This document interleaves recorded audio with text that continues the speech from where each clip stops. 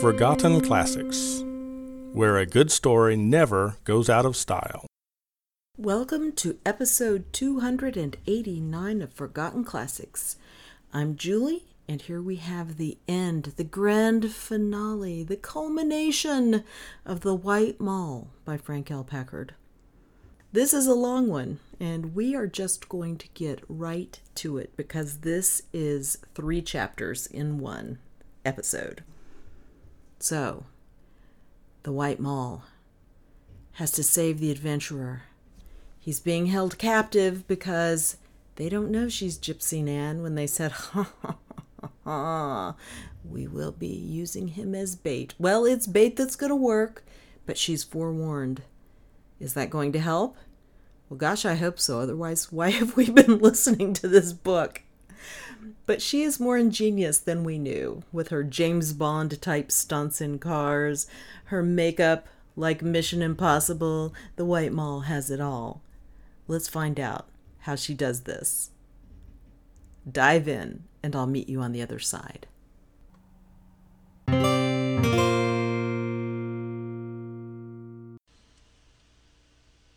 The White Mall by Frank L. Packard.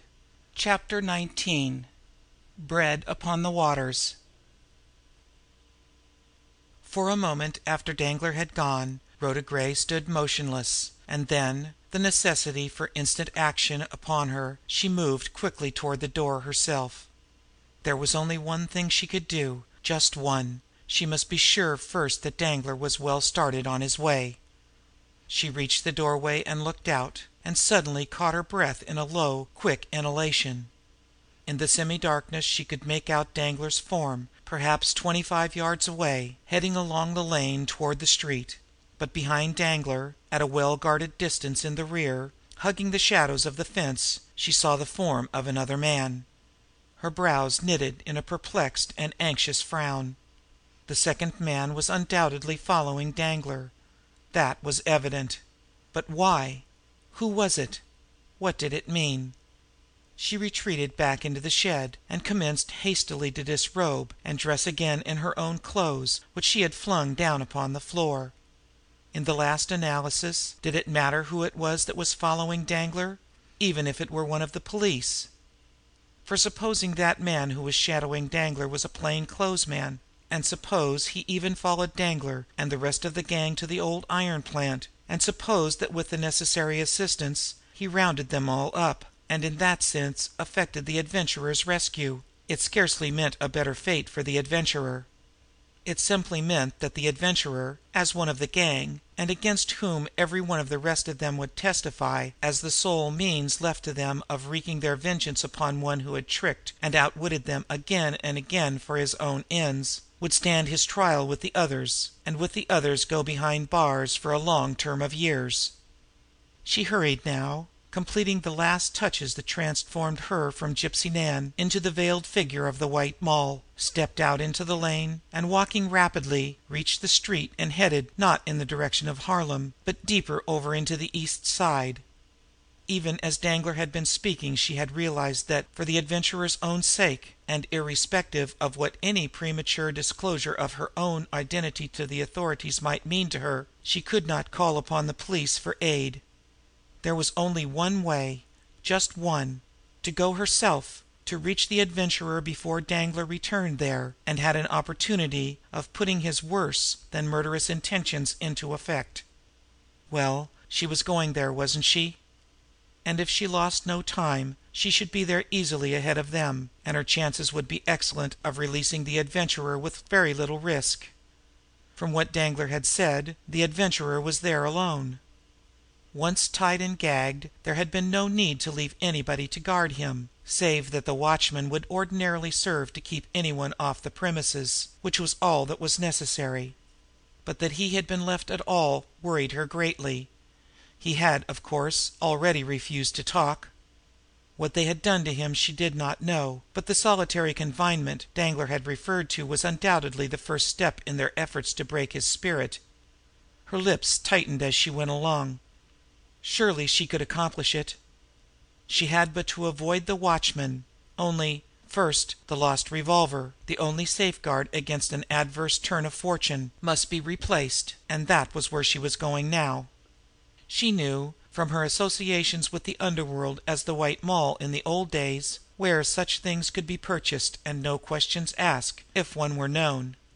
And she was known in the establishment to which she was going, for evil days had once fallen upon its proprietor, one Daddy Jacks, in that he had incurred the enmity of certain of his own ilk in the underworld, and on a certain night, which he would be not likely to forget, she had stood between him and a manhandling that would probably have cost him his life, and yes, this was the place. She entered a dirty windowed, small and musty pawnshop. A little old man, almost dwarf-like in stature, with an unkempt, tawny beard, who wore a greasy and ill-fitting suit, and upon whose bald head was perched an equally greasy skull-cap, gazed at her inquiringly from behind the counter. "I want a gun, and a good one, please," she said, after a glance around her to assure herself that they were alone. The other squinted at her through his spectacles, as he shook his head. "I haven't got one, lady," he answered. "We're not allowed to sell them without—" "Oh, yes, you have, Daddy," she contradicted quietly as she raised her veil. "And quick, please. I'm in a hurry." The little old man leaned forward, staring at her for a moment as though fascinated, and then his hand, in a fumbling way, removed his skull cap from his head. There was a curious, almost wistful reverence in his voice as he spoke. "The White Moll," he said. "Yes," she smiled. "But the gun, Daddy. Quick! I haven't an instant to lose." "Yes, yes," he said eagerly, and shuffled away. He was back in a moment, an automatic in his hand. "It's loaded, of course?" she said, as she took the weapon. She slipped it into her pocket as he nodded affirmatively. "How much, Daddy?" "The White Moll." He seemed still under the spell of amazement. "It's nothing. There is no charge. It's nothing, of course." "Thank you, Daddy," she said softly, and laid a bill upon the counter, and stepped back to the door. "Good night," she smiled. She heard him call to her, but she was already on the street again and hurrying along. She felt better somehow, in a mental way, for that little encounter with the shady old pawnbroker. She was not so much alone, perhaps, as she had thought. There were many, perhaps, even if they were of the underworld, who had not swerved from the loyalty they had once professed to the White Moll. It brought a new train of thought, and she paused suddenly in her walk. She might rally around her some of those underworld intimates upon whose allegiance she felt she could depend, and use them now, tonight, in behalf of the adventurer. She would be sure then to be a match for Danglar, no matter what turn affairs took. And then, with an impatient shake of her head, she hurried on again. There was no time for that. It would take a great deal of time to find and pick her men. She had even wasted time herself, where there was no time to spare, in the momentary pause during which she had given the thought consideration. She reached the nearest subway station, which was her objective, and boarded a train to Harlem, satisfied that her heavy veil would protect her against recognition. Unobtrusively, she took a window seat. No one paid her any attention. Hours passed, it seemed to her impatience, while the black walls rushed by, punctuated by occasional scintillating signal lights, and, at longer intervals, by the fuller glare from the station platforms. In the neighborhood of 125th Street she left the train, and entering the first drug store she found, consulted a directory. She did not know this section of New York at all. She did not know either the location or the firm name of the iron plant to which Danglar, assuming naturally, of course, that she was conversant with it, had referred, and she did not care to ask to be directed to Jake Malley's saloon, which was the only clue she had to guide her. The problem, however, did not appear to be a very difficult one. She found the saloon's address, and asking the clerk to direct her to the street indicated, left the drug store again. But, after all, it was not so easy, no easier than for one unacquainted with the locality to find one's way about. Several times she found herself at fault, and several times she was obliged to ask directions again. She began to grow panicky with fear and dread at the time she had lost before, finally, she found the saloon. She was quite sure that it was already more than half an hour since she had left the drug store, and that half an hour might easily be the difference between safety and disaster, not only for the Adventurer, but for herself as well. Danglar might have been in no particular hurry, and he would probably have gone first to whatever rendezvous he had appointed for those of the gang selected to accompany him, but even to have done so in a leisurely way would surely not have taken more than that half hour. Yes, that was Jake Malley's saloon, across the road from her, but she could not recall the time that was already lost. They might be there now, ahead of her. She quickened her steps almost to a run. There should be no difficulty in finding the iron plant now. Behind Jake Malley's saloon, Danglar had said. She turned down the cross street, past the side entrance to the saloon, and hastened along. The locality was lonely, deserted, and none too well lighted. The arc lamps, powerful enough in themselves, were so far apart that they left great areas of shadow, almost blackness, between them. And the street, too, was very narrow, and the buildings, such as they were dark and unlighted. Certainly it was not a residential district. And she became aware that she was close to the river, for the sound of a passing craft caught her attention. Of course! She understood now. The iron plant, for shipping facilities, was undoubtedly on the bank of the river itself. And yes, this was it, wasn't it? This picket fence that began to parallel the right-hand side of the street and enclosed seemingly a very large area. She halted and stared at it, and suddenly her heart sank with a miserable sense of impotence and dismay. Yes, this was the place beyond question. Through the picket fence she could make out the looming shadows of many buildings, and spidery iron structures that seemed to cobweb the darkness, and her face mirrored her misery. She had thought of a single building. Where inside there, amongst all those rambling structures, with little time, perhaps none at all, to search, was she to find the Adventurer? She did not try to answer her own question. She was afraid that her dismay would get the better of her if she hesitated for an instant. She crossed the street, choosing a spot between two of the arc lamps where the shadows were blackest. It was a high fence, but not too high to climb. She reached up, preparatory to pulling herself to the top, and drew back with a stifled cry. She was too late then, already too late. They were ahead of her, and on guard after all. A man's form, appearing suddenly out of the darkness but a few feet away, was making quickly toward her. She wrenched the automatic from her pocket. The touch of the weapon in her hand restored her self-control. "Don't come any nearer!" she cried out sharply. "I will fire if you do." And then the man spoke. "It's you, ain't it?" he called in guarded eagerness. "It's the White Moll, ain't it? Thank God it's you!" Her extended hand with the automatic fell to her side. She recognized his voice. It wasn't Danglar. It wasn't one of the gang, or the watchman who was no better than an accomplice. It was Marty Finch, alias the Sparrow. "Marty!" she exclaimed. "You! What are you doing here?" "I'm here to keep you from going in there," he said excitedly. And say, I was afraid I was too late. Don't you go in there. For God's sake, don't you go. They're laying a trap for you. They're going to bump you off. I know all about it." "You know? What do you mean?" she asked quickly. "How do you know?" "I quit my job a few days after that fellow you called Danglar tried to murder me that night you saved me," said the Sparrow with a savage laugh. "I knew he had it in for you, and I guess I had something coming to him on my own account, too, hadn't I? That's the job I've been on ever since, trying to find the dirty pup. And I found him. But it wasn't till tonight, though you can believe me there weren't many joints in the old town where I didn't look for him. My luck turned tonight.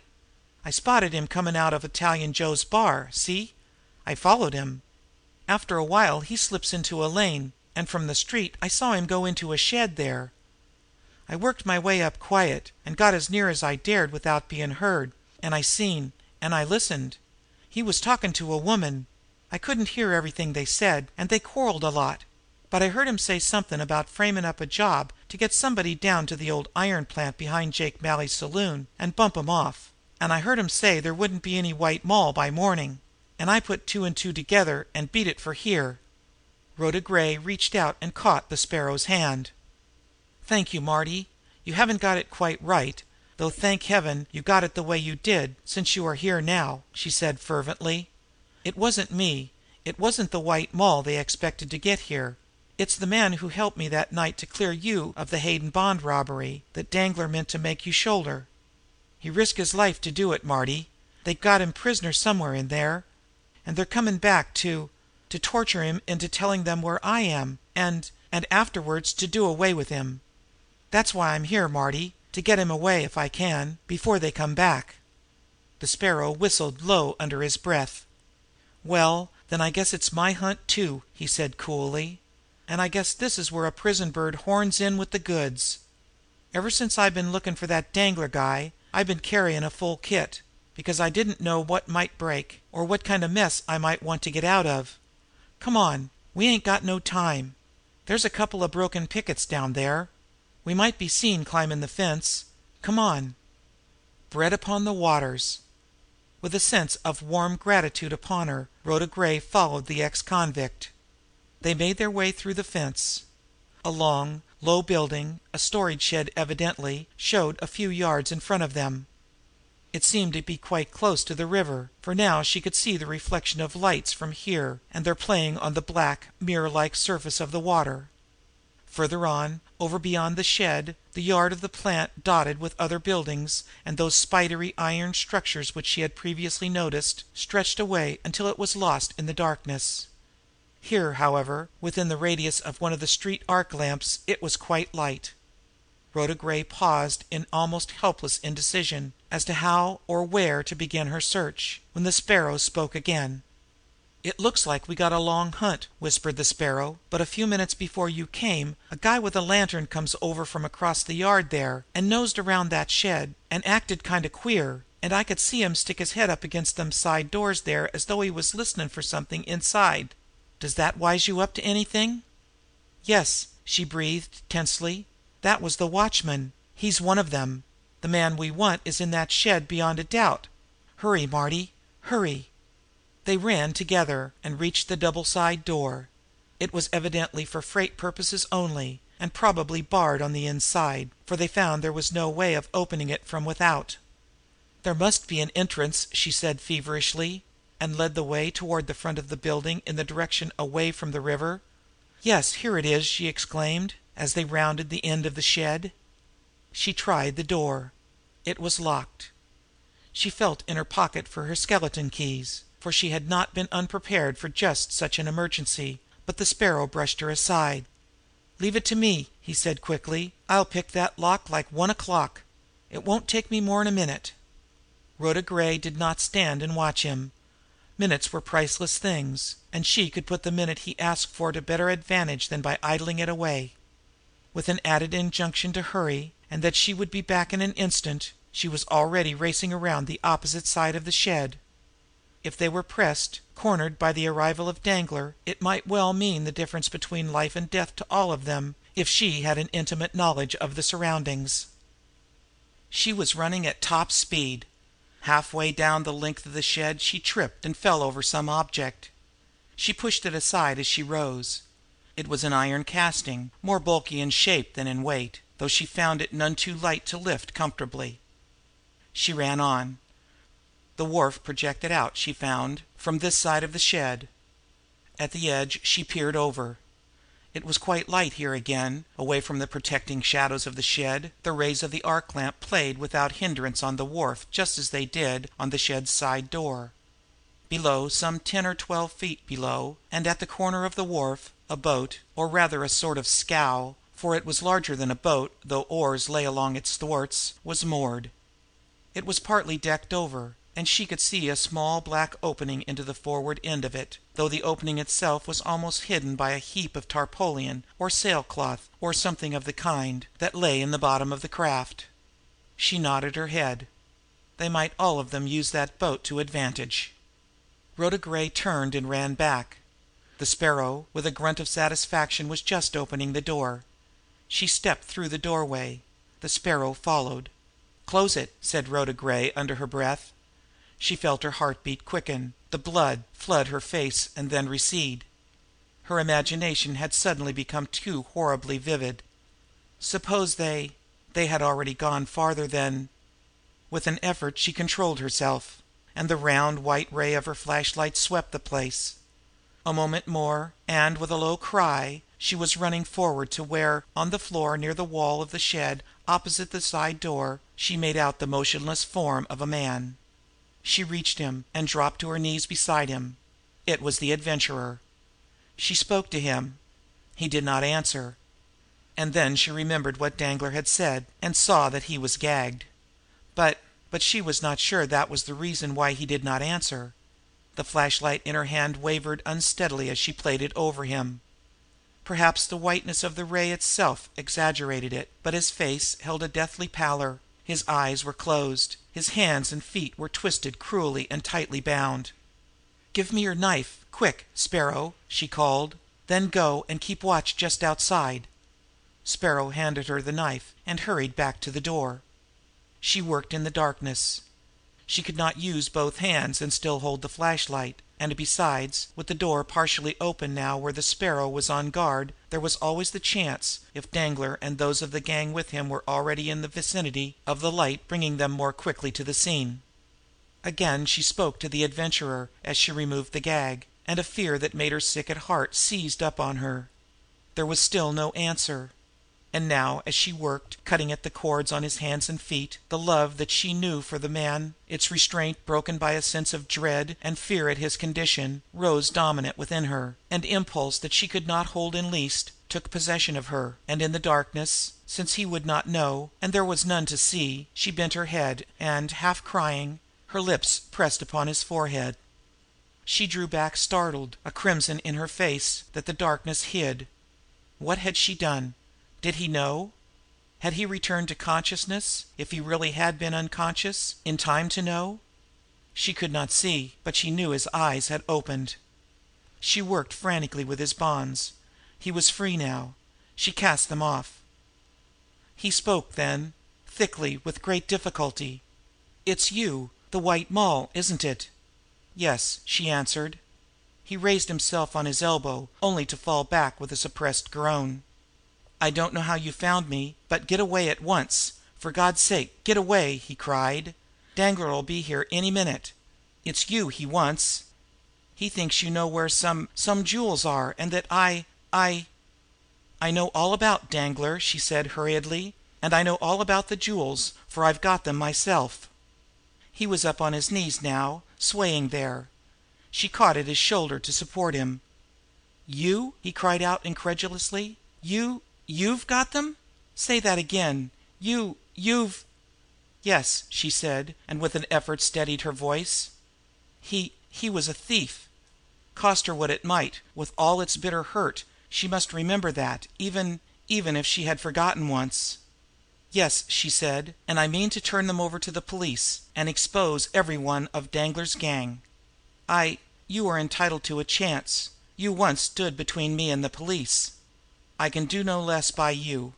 I couldn't turn the police loose on the gang without giving you warning, for you see, I know you are the Pug." "Good God!" he stammered. "You know that, too?" "Try and walk," she said breathlessly. "There isn't any time.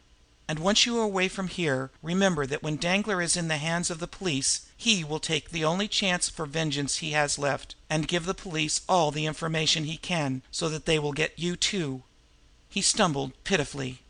"I can't walk much yet." He was striving to speak coolly. "They trussed me up a bit, you know.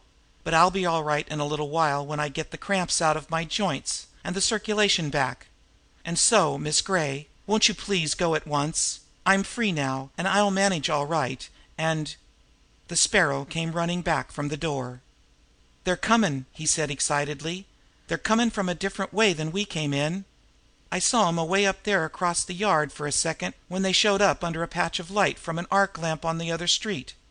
There's 3 of 'em. We got about a couple of minutes, and " "Get those side doors open quick, and no noise!" ordered Rhoda Gray tensely. And then to the Adventurer: Try and walk. I'll help you." The Adventurer made a desperate attempt at a few steps. It was miserably slow. At that rate Danglar would be upon them before they could even cross the shed itself. "I can crawl faster," laughed the adventurer with bitter whimsicality. "Give me your revolver, Miss Gray, and you two go, and God bless you." The Sparrow was opening the side door, but she realized now even if they could carry the Adventurer they could not get away in time. Her mind itself seemed stunned for an instant, and then, in a lightning flash, inspiration came. She remembered that iron casting, and the wharf, and the other side of the shed in shadow. It was desperate, perhaps almost hopeless, but it was the only way that gave the Adventurer a chance for his life. She spoke rapidly. The little margin of time they had must be narrowing perilously. "Marty, help this gentleman. Crawl to the street if you have to. The only thing is that you are not to make the slightest noise, and—" "What are you going to do?" demanded the Adventurer hoarsely. "I'm going to take the only chance there is for all of us," she answered. She started back toward the front door of the shed, but he reached out and held her back. "You're going to take the only chance there is for me!" he cried brokenly. "You're going out there where they are. And, oh, my God, I know you love me. I was only half conscious, but I am sure you kissed me a little while ago. And but for this you would never have known that I knew it. Because, please God, whatever else I am not coward enough to take that advantage of you. But I love you too, Rhoda. And I have the right to speak, the right our love gives me. You are not to go that way. Run through the side door there. They will not see you." She was trembling. Repudiate her love? Tell him there could be nothing between them because he was a thief? She might never live to see him again. Her soul was in riot, the blood flaming hot in her cheeks. He was clinging to her arm. She tore herself forcibly away. The seconds were counting now. She tried to bid him good bye, but the words choked in her throat. She found herself running for the front door. "Sparrow, quick, do as I told you!" she half sobbed over her shoulder, and opening the door, she stepped out and closed it behind her.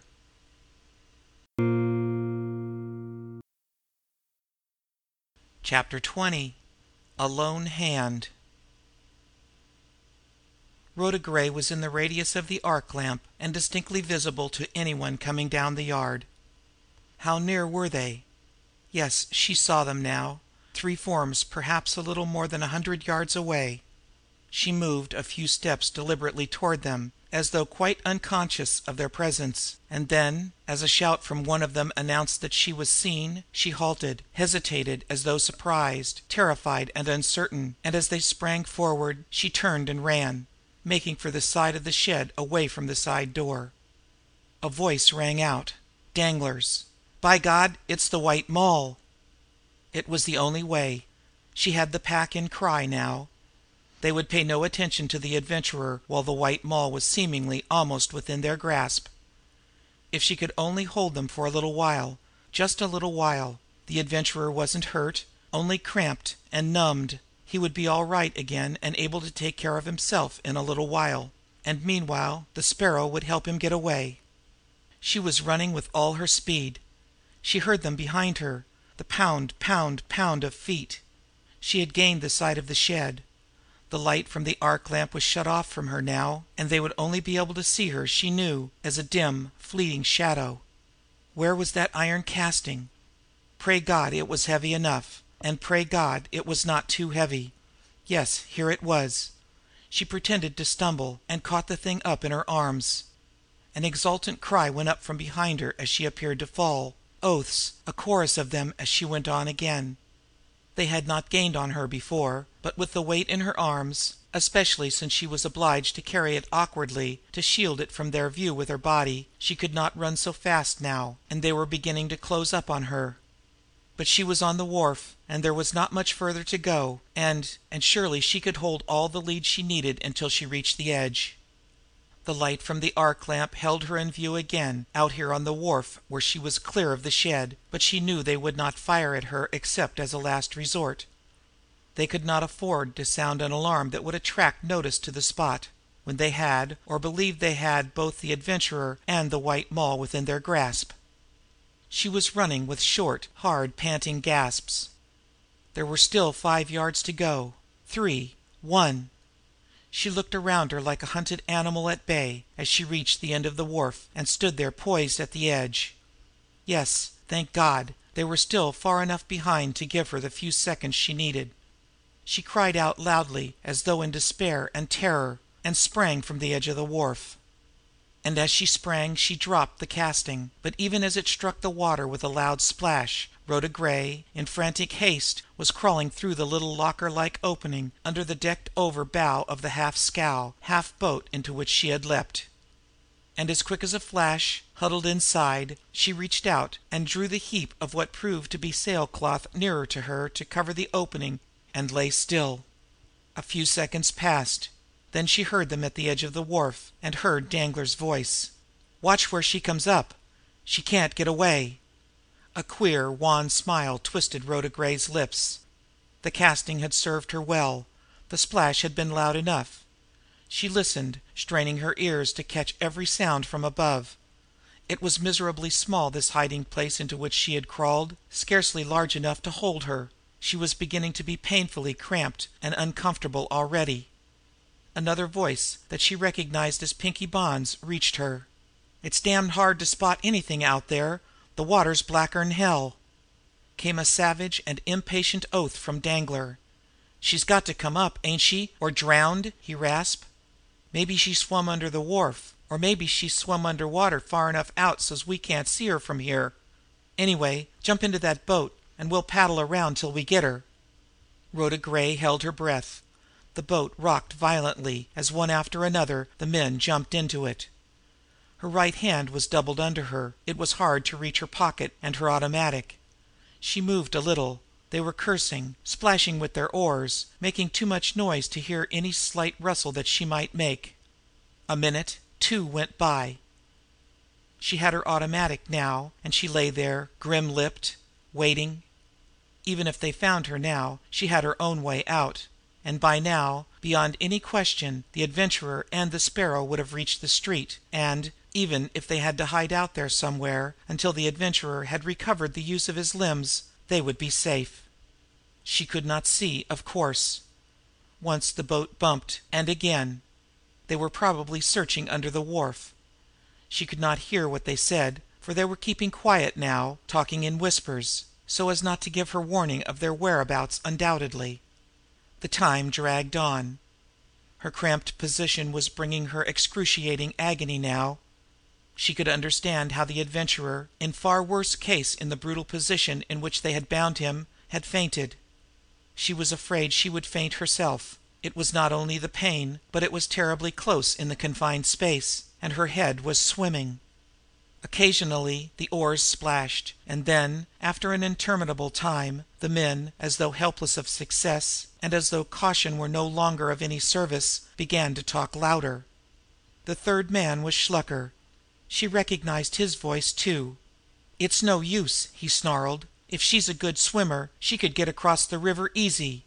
She's got away, that's sure. What the hell's the good of this? We're playing the fool. Beat it back. She was nosing around the shed. How do we know she didn't let the Pug loose before we saw her?" Pinkie Bonn whined. "If he's gone too, we're crimped. The whole works is bust up. The Pug knows everything, where our money is and everything. They'll have us cold." "Close your face, Pinkie." It was Danglar speaking, his voice hoarse with uncontrollable rage. "Go back then, Shluker. Quick!" Rhoda Gray heard the hurried splashing of the oars now, and presently she felt the bumping of the boat against the wharf, and its violent rocking as the men climbed out of it again. But she did not move, save with her hand to push the folds of the sailcloth a cautious inch or two away from the opening. It did not ease the agony she was suffering from her cramped position, but it gave her fresher air, and she could hear better the ring of their boots on the wharf above, for instance. The footsteps died away. There was silence then for a moment, and then, faintly, from the direction of the shed, there came a chorus of baffled rage and execration. She smiled a little wearily to herself. It was all right. That was what she wanted to know. The Adventurer had got away. Still she lay there. She dared not leave the boat yet, but she could change position now. She crawled half out from under the decking, and lay with her head on the sailcloth. It was exquisite relief. They could not come back along the wharf without her hearing them, and she could retreat under the decking again in an instant if necessary. Voices reached her occasionally from the direction of the shed. Finally a silence fell. The minutes passed, 10, 15, 20 of them. And then Rhoda Gray climbed warily to the wharf, made her way warily past the shed, and gained the road. And 3/4 of an hour later, in another shed, in the lane behind the garret, she was changing quickly into the rags of Gypsy Nan again. It was almost the end. Tonight she would keep the appointment Danglar had given her, and keep it ahead of time. It was almost the end. Her lips set tightly. The adventurer had been warned. There was nothing now to stand in the way of her going to the police, save only the substantiation of that one point in her story which Danglar must supply. Her transformation completed, she reached under the flooring and took out the package of jewels. They would help very materially when she faced Danglar. And though it was somewhat large, tucked inside her blouse, it could not be noticed. The black, greasy shawl hid it effectively. She stepped out into the lane, and from there to the street, and began to make her way across town. She did not have to search for Danglar tonight. She was to meet him at Mattie's at midnight, and it was not more than 11:30 now. 3 hours and a half. Was that all since at 8 o'clock, as nearly as she could place it, he had left her in the lane? It seemed as many years, but it was only 20 minutes after 11, she had noticed, when she had left the subway on her return a few minutes ago. Her hand clenched suddenly. She was to meet him at Mattie's, and, thereafter, if it took all night, she would not leave him until she got him alone somewhere and disclosed herself. The man was a coward in soul. She could trust to the effect upon him of an automatic in the hands of the White Moll to make him talk. Rhoda Gray walked quickly. It was not very far. She turned the corner into the street where Danglar's deformed brother Matty cloaked the executive activities of the gang with his cheap little notion store, and halted abruptly. The store was just ahead of her, and Danglar himself, coming out, had just closed the door. He saw her, and stepping instantly to her side, grasped her arm roughly and wheeled her about. "Come on," he said, and a vicious oath broke from his lips. The man was in a towering, ungovernable passion. She cast a furtive glance at his face. She had seen him before in anger, but now, with his lips drawn back and working, his whole face contorted, he seemed utterly beside himself. "What's the matter?" she inquired innocently. "Wouldn't the Pug talk? Or is it a case of another hour or so and—" He swung on her furiously. "Hold your cursed tongue!" he flared. "You'll snicker on the wrong side of your face this time." He gulped, stared at her threateningly, and quickened his step, forcing her to keep pace with him. But he spoke again after a minute, savagely, bitterly, but more in control of himself. "The Pug got away. The White Moll queered us again. But it's worse than that. The game's up. I told you to be here at midnight. It's only 11:30 yet. I figured you would still be over in the garret, and I was going there for you. That's where we're going now. There's no chance at those Rajah's jewels now. There's no chance of fixing Cloran so's you can swell it around in the open again. The only chance we've got is to save what we can and beat it." She did not need to simulate either excitement or disquiet. "What is it? What's happened?" she asked tensely. "The gang's thrown us down," he said between his teeth. "They're scared. They've got cold feet. They're going to quit. Shluker and Pinkie were with me at the iron plant. We went back to Mattie's from there. Mattie's with them too. They say the Pug knows every one of us, and every game we've pulled, and that in revenge for our trying to murder him, he'll wise up the police. That he could do it easily enough without getting nipped himself, by sending them a letter, or even telephoning the names and addresses of the whole layout. They're scared, the curs. They say he knows where all our coin is, too, and they're for splitting it up tonight, and ducking it out of New York for a while to get under cover." He laughed out suddenly, raucously. "They will, eh? I'll show them, the yellow streaked pups. They wouldn't listen to me, and it meant that you and I were thrown down for fair. If we're caught, it's the chair. I'll show them. When I saw it wasn't any use trying to get them to stick, I pretended to agree with them. See? I said they could go around and dig up the rest of the gang, and if the others felt the same way about it, they were all to come over to the garret, and I'd be waiting for them. And we'd split up the swag, and everybody'd be on his own after that." Again he laughed out raucously. "It'll take them half an hour to get together, but it won't take that long for us to grab all that's worth grabbing out of that trap door and making our getaway. See? I'll teach them to throw Pierre Danglar down. Come on, hurry." "Sure," she mumbled mechanically. Her mind was sifting, sorting, weighing what he had said. She was not surprised. She remembered Pinky's outburst in the boat. She walked on beside Danglar. The man was muttering and cursing under his breath. Well, why wouldn't she appear to fall in with his plan? Under what choicer surroundings could she get him alone than in the garret? And half an hour would be ample time for her, too. Yes, yes, she began to see. With Danglar, when she had got what she wanted out of him, held up at the point of her automatic, she could back to the door and lock him in there, and then notify the police. And the police would not only get Danglar and the ill-gotten hoard hidden in the ceiling behind the trap door, but they would get all of the rest of the gang as the latter in due course appeared on the scene. Yes, why not? She experienced an exhilaration creeping upon her. She even increased, unconsciously, the rapid pace which Danglar had set. "That's the stuff," he grunted in savage approval. "We need every minute we've got." They reached the house where once, so long ago, it seemed, Rhoda Gray had first found the original Gypsy Nan, and Danglar, leading, mounted the dark, narrow stairway to the hall above, and from there up the short, ladder like steps to the garret. He groped in the aperture under the partition for the key, opened the door, and stepped inside. Rhoda Gray, following, removed the key, inserted it on the inside of the door, and as she, too, entered, locked the door behind her. It was pitch black here in the attic. Her face was set now, her lips firm. She had been waiting for this, hadn't she? It was near the end at last. She had Danglar alone. But not in the darkness. He was too tricky. She crossed the garret to where the stub candle, stuck in the neck of the gin bottle, stood on the rickety washstand. "Come over here and light the candle," she said. "I can't find my matches." Her hand was in the pocket of her skirt, her fingers tight closed on the stock of her automatic, as he shuffled his way across the attic to her side.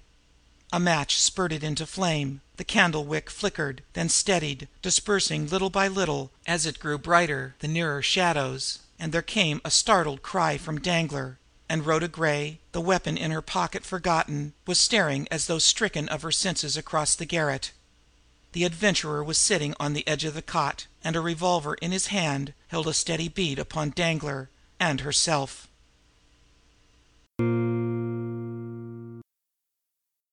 Chapter 21. The Reckoning. It was the Adventurer who spoke first. "Both of you. What charming luck," he murmured whimsically. "You'll forgive the intrusion, won't you?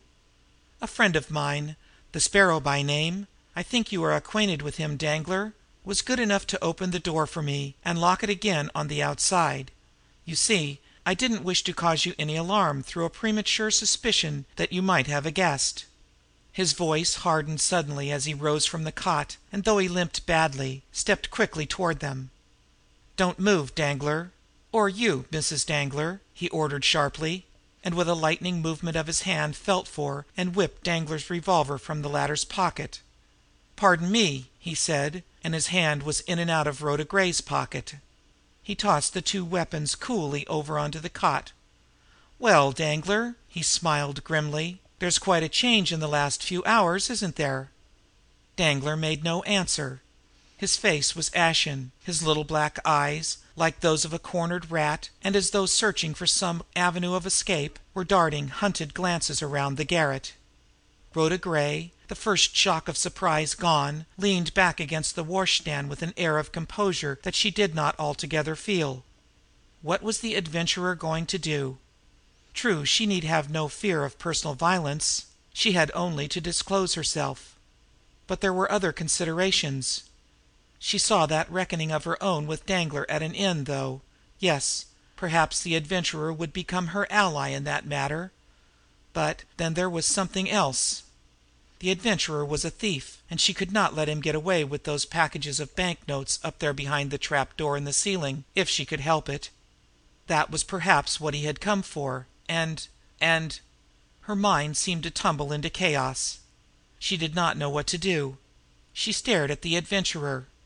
He was still dressed as the Pug, though the eye patch was gone and there was no longer any sign of the artificial facial disfigurements. The adventurer spoke again. "Won't you sit down, Mrs. Danglar?" He pushed the single chair the garret possessed toward her and shrugged his shoulders as she remained motionless. "You'll pardon me, then, if I sit down myself." He appropriated the chair and faced them, his revolver dangling with ominous carelessness in his hand. "I've had a rather upsetting experience this evening, and I am afraid I am still a little the worse for it, as perhaps you know, Danglar."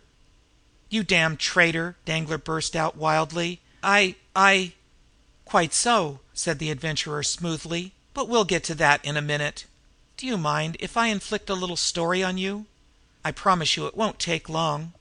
It's a little personal history which I think will be interesting to both of you, but, in any case, as my hosts, I'm sure you will be polite enough to listen.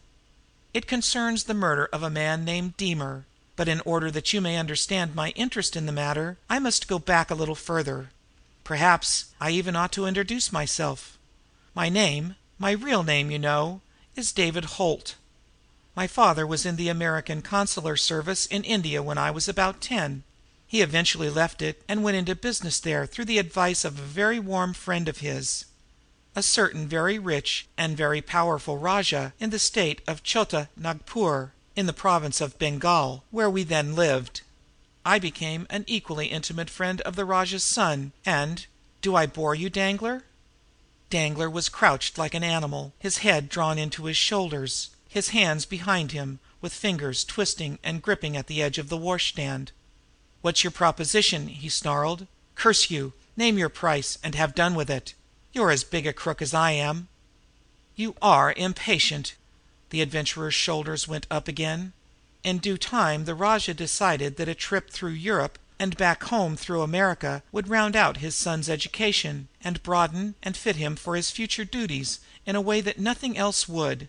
It was also decided, I need hardly say to my intense delight, that I should accompany him. We come now to our journey through the United States. You see, Danglar, I am omitting everything but the essential details. In a certain city in the Middle West, I think you will remember it well, Danglar, the young Rajah met with an accident. He was out riding in the outskirts of town. His horse took fright and dashed for the river bank.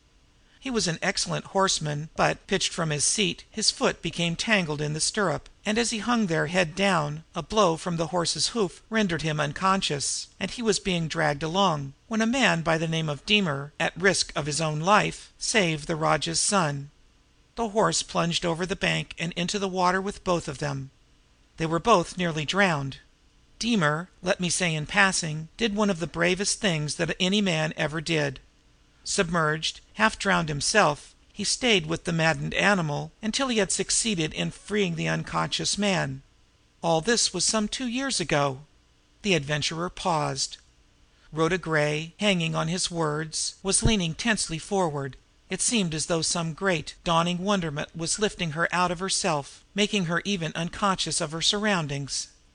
"The Rajah's son remained at the hotel there for several days to recuperate," continued the adventurer deliberately, "and during that time he saw a great deal of Deemer, and naturally, so did I.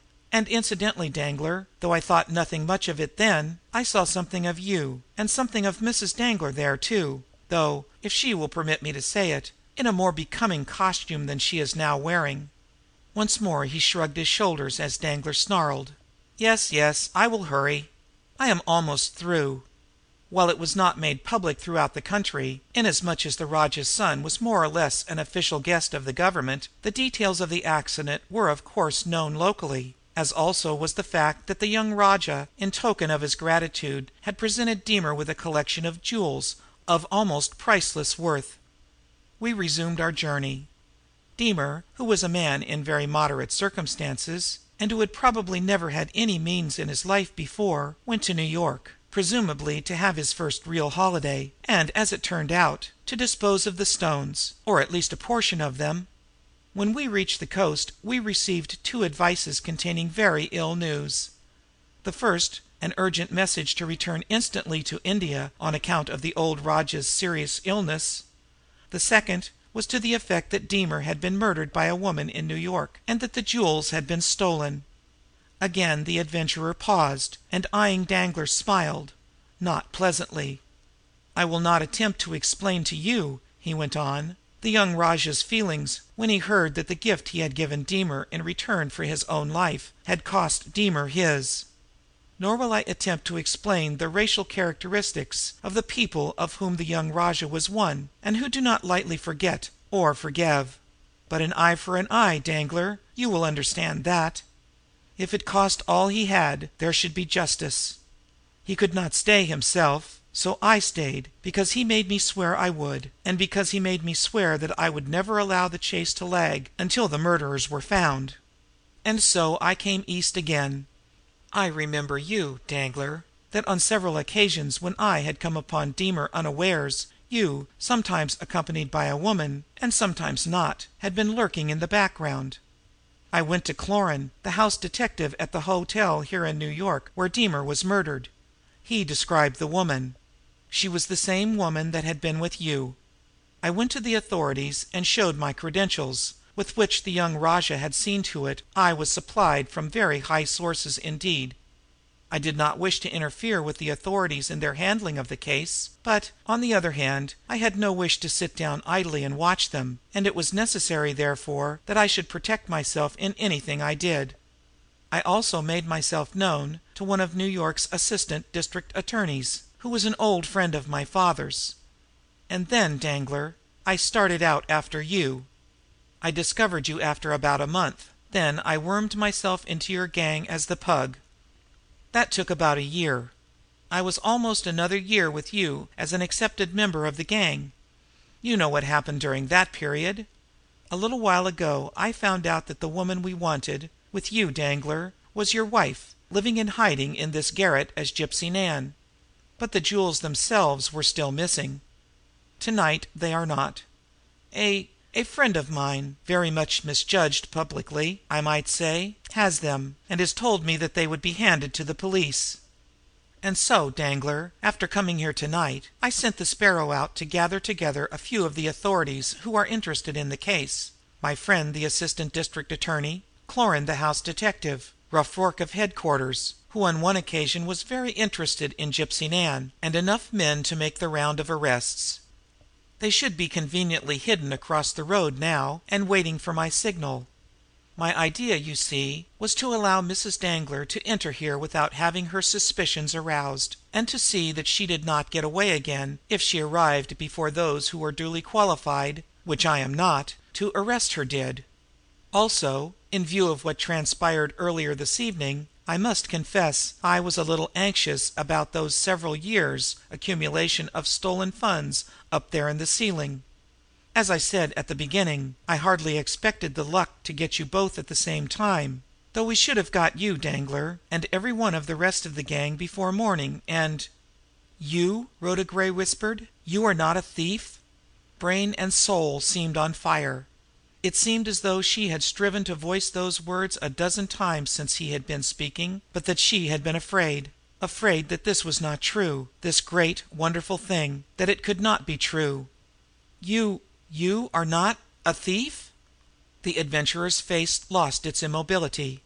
He half rose from his chair, staring at her in a startled way. But it was Danglar now who spoke. "It's a lie!" he screamed out. "It's a lie!"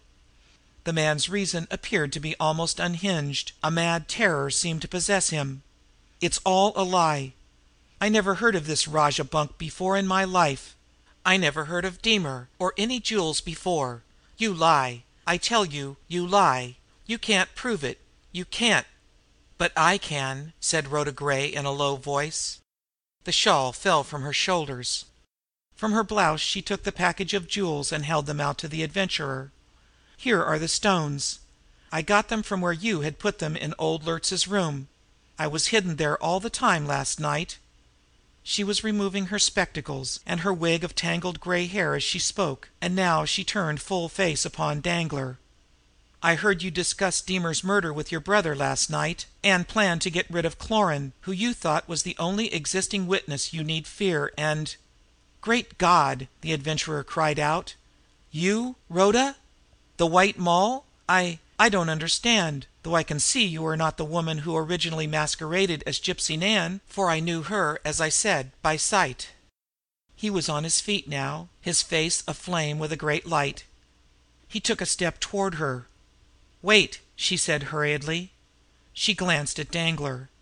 The man's face was blanched, his body seemed to have shriveled up, and there was a light in his eyes as they held upon her that was near to the borderland of insanity.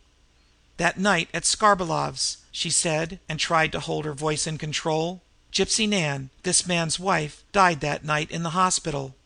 I found her here, sick, and I had promised not to divulge her secret. I helped her get to the hospital. She was dying. She was penitent in a way. She wanted to prevent a crime that she said was to be perpetrated that night, but she would not inform on her accomplices. She begged me to forestall them and return the money anonymously the next day. That was the choice I had, either to allow the crime to be carried out, or else swear to act alone in return for the information that would enable me to keep the money away from the thieves without bringing the police into it. I was caught. You saved me from Rough Rorke, but he followed me. I put on Gypsy Nan's clothes and managed to outwit him. I had had no opportunity to return the money, which would have been proof of my innocence. The only way I could prove it then was to try and find the authors of the crime myself. I have lived since then as Gypsy Nan, fighting this hideous gang of Danglars here to try and save myself, and tonight I thought I could see my way clear. I knew enough at last about this man to make him give me a written statement that it was a prearranged plan to rob Skarbolov. That would substantiate my story. And—" she looked again at Danglar. The man was still crouched there, eyeing her with that same mad light in his eyes. "And he must be made to do it now for—" "But why didn't you ask me?" cried the Adventurer. "You knew me as the Pug, and therefore must believe that I, too, knew all about it."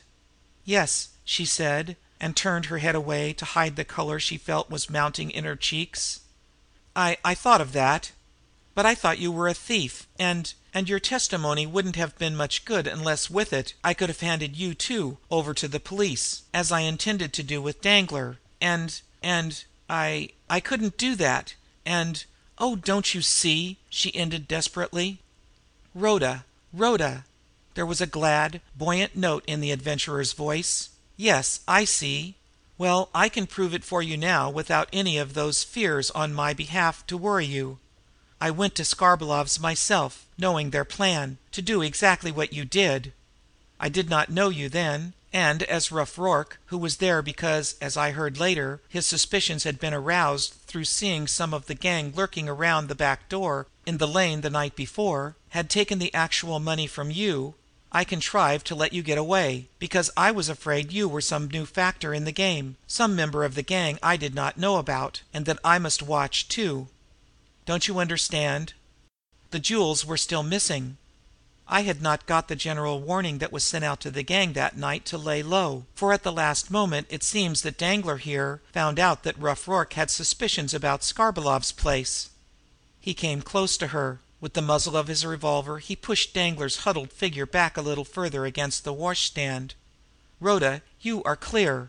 The assistant district attorney who had your case is the one I spoke of a few minutes ago. That night at Hayden Bond's, though I did not understand fully, I knew that you were the bravest, truest little woman into whom God had ever breathed the breath of life. I told him the next day that there was some mistake, something strange behind it all. I told him what happened at Hayden Bond's. He agreed with me. You have never been indicted. Your case has never come before the grand jury, and it never will. Rhoda, Rhoda, thank God for you.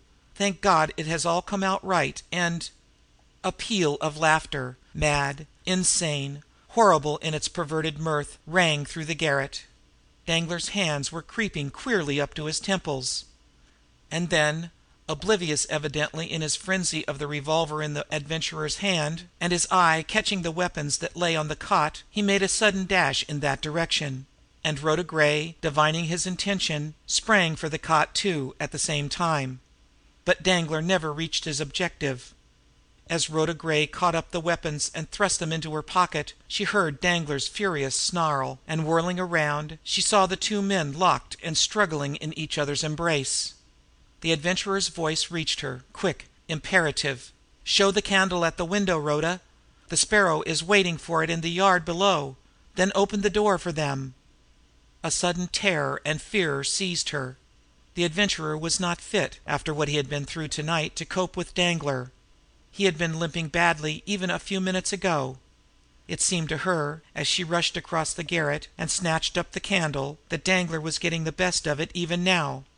And the adventurer could have shot him down, and been warranted in doing it. She reached the window, waved the candle frantically several times across the pane, then setting the candle down on the window ledge, she ran for the door. She looked back again as she turned the key in the lock. With a crash, pitching over the chair, both men went to the floor, and the adventurer was underneath. She cried out in alarm, and wrenched the door open, and stood for an instant there on the threshold in a startled way. They couldn't be coming already. The Sparrow hadn't had time even to get out of the yard. But there were footsteps in the hall below, many of them. She stepped out on the landing. It was too dark to see, but a sudden yell as she showed even in the faint light of the open garret door, the quicker rush of feet, reached her from below. "The White Moll! That's her! The White Moll!" She flung herself flat down, wrenching both the automatic and the revolver from her pocket. She understood now. That was Pinkie Bonn's voice. It was the gang arriving to divide up the spoils, not the Sparrow and the police. Her mind was racing now with lightning speed. If they got her, they would get the adventurer in there too, before the police could intervene. She must hold this little landing where she lay now, hold those short, ladder-like steps that the oncoming footsteps from below there had almost reached. She fired once, twice, again, but high over their heads to check the rush. Yells answered her. A vicious tongue flame from a revolver, another and another, leapt out at her from the black below. The spat, spat of bullets sounded from behind her as they struck the walls. Again she fired. They were at least more cautious now in their rush. No one seemed anxious to be the first upon the stairs. She cast a wild glance through the open door into the garret at her side. The two forms in there, on their feet again, were spinning around and around with the strange, lurching gyrations of automatons. And then she saw the adventurer whip a terrific blow to Danglar's face, and Danglar fell and lay still, and the adventurer came leaping toward her. But faces were showing now above the level of the floor, and there was suddenly an increased uproar from further back in the rear, until it seemed that pandemonium itself were loosed. "It's the police! The police behind us!" she heard Shluker's voice shriek out. She jumped to her feet. Two of the gang had reached the landing and were smashing at the adventurer. There seemed to be a swirling mob in a riot there below. The adventurer was fighting like a madman. It was hand to hand now. "Quick! Quick!" she cried to the adventurer. "Jump back through the door!" "Oh, no, you don't!" It was Skeeny. She could see the man's brutal face now. "Oh, no, you don't, you she-devil!" he shouted, and overreaching the adventurer's guard, struck at her furiously with his clubbed revolver. It struck her a glancing blow on the head, and she reeled and staggered but recovered herself. And now it seemed as though it were another battle that she fought, and one more desperate, a battle to fight back a horrible giddiness from overpowering her and with which her brain was swimming, to fight it back for just a second, the fraction of a second that was needed until "Jump!" she cried again, and staggered over the threshold, and as the adventurer leapt backward beside her, she slammed the door and locked it and slid limply to the floor. When she regained consciousness she was lying on the cot. It seemed very still, very quiet in the garret. She opened her eyes. It must be all right, for that was the Sparrow standing there watching her, and shifting nervously from foot to foot, wasn't it? He couldn't be there otherwise. She held out her hand. "Marty," she said, and smiled with trembling lips, "we owe you a great deal." The Sparrow gulped. "Gee, you're all right again. They said it wasn't nothin', but you had me scared worse'n down at the iron plant when I had to do the rough act with that gent friend of yours to stop him from crawlin' after you and fightin' it out and queerin' the whole works. You don't owe me nothin', Miss Gray. And besides, I'm gettin' a lot more than is comin' to me, 'cause that same gent friend of yours there says I'm goin' to horn in on the rewards, and I guess that's goin' some, for they got the whole outfit from Danglar down, and the stuff up in the ceiling there, too." She turned her head. The adventurer was coming toward the cot. "Better?" he called cheerily. "Yes," she said, "quite. Only I'd like to get away from here, from this horrible place at once, and back to my flat if they'll let me. Are they all gone?" The adventurer's gray eyes lighted with a whimsical smile. "Nearly all," he said softly. "And Sparrow, suppose you go and find a taxi." "Me? Sure, of course, sure," said the Sparrow hurriedly, and retreated through the door. She felt the blood flood her face and tried to avert it. He bent his head close to hers. "Rhoda," his voice was low, passionate, "Wait," she said. "Your friend, the assistant district attorney, did he come?" "Yes," said the adventurer, "but I shooed them all out as soon as we found you were not seriously hurt. I thought you had had enough excitement for one night. He wants to see you in the morning." "To see me?" She rose anxiously up on her elbow. "In the morning?" He was smiling at her. His hands reached out and took her face between them and made her look at him. "Rhoda," he said gently, "I knew tonight in the iron plant that you cared. I told him so. What he wants to see you for is to tell you he thinks that I am the luckiest man in all the world. You are clear, dear. Even Rough Rorke is singing your praises. He says you are the only woman who ever put one over on him." She did not answer for a moment, and then, with a little sob of glad surrender, she buried her face on his shoulder. "It's very wonderful," she said brokenly. For even we, you and I, each thought the other was a thief." "And so we are, thank God!" he whispered, and lifted her head until his lips met hers. "We were both thieves, Rhoda, weren't we? And please God, we will be all our lives, for we have stolen each other's hearts."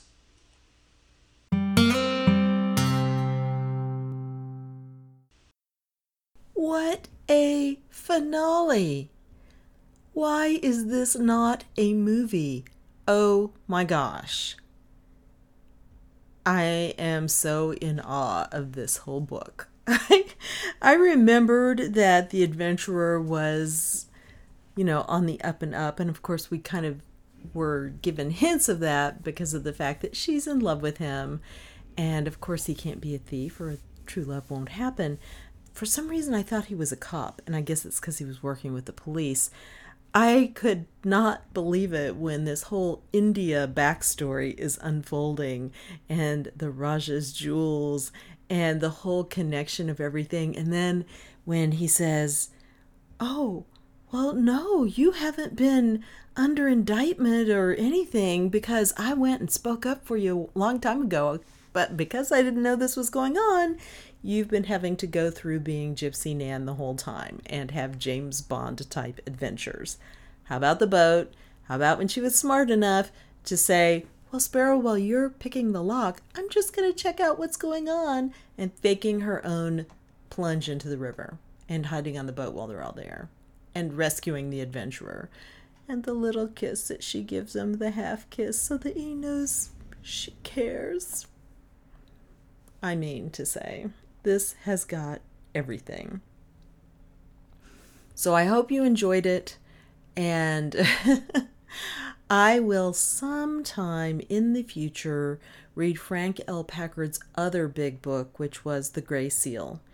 And it is longer, I believe, but you now have a sense of the kind of adventure and excitement that it will have for you. So if you want, you can find it on LibriVox, but because it is read by several readers, some of whom are not very good English speakers, when we do that, I'll read the whole thing for you.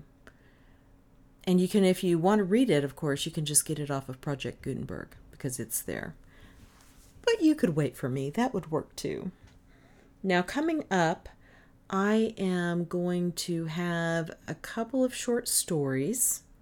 Okay, one long short story and two short stories.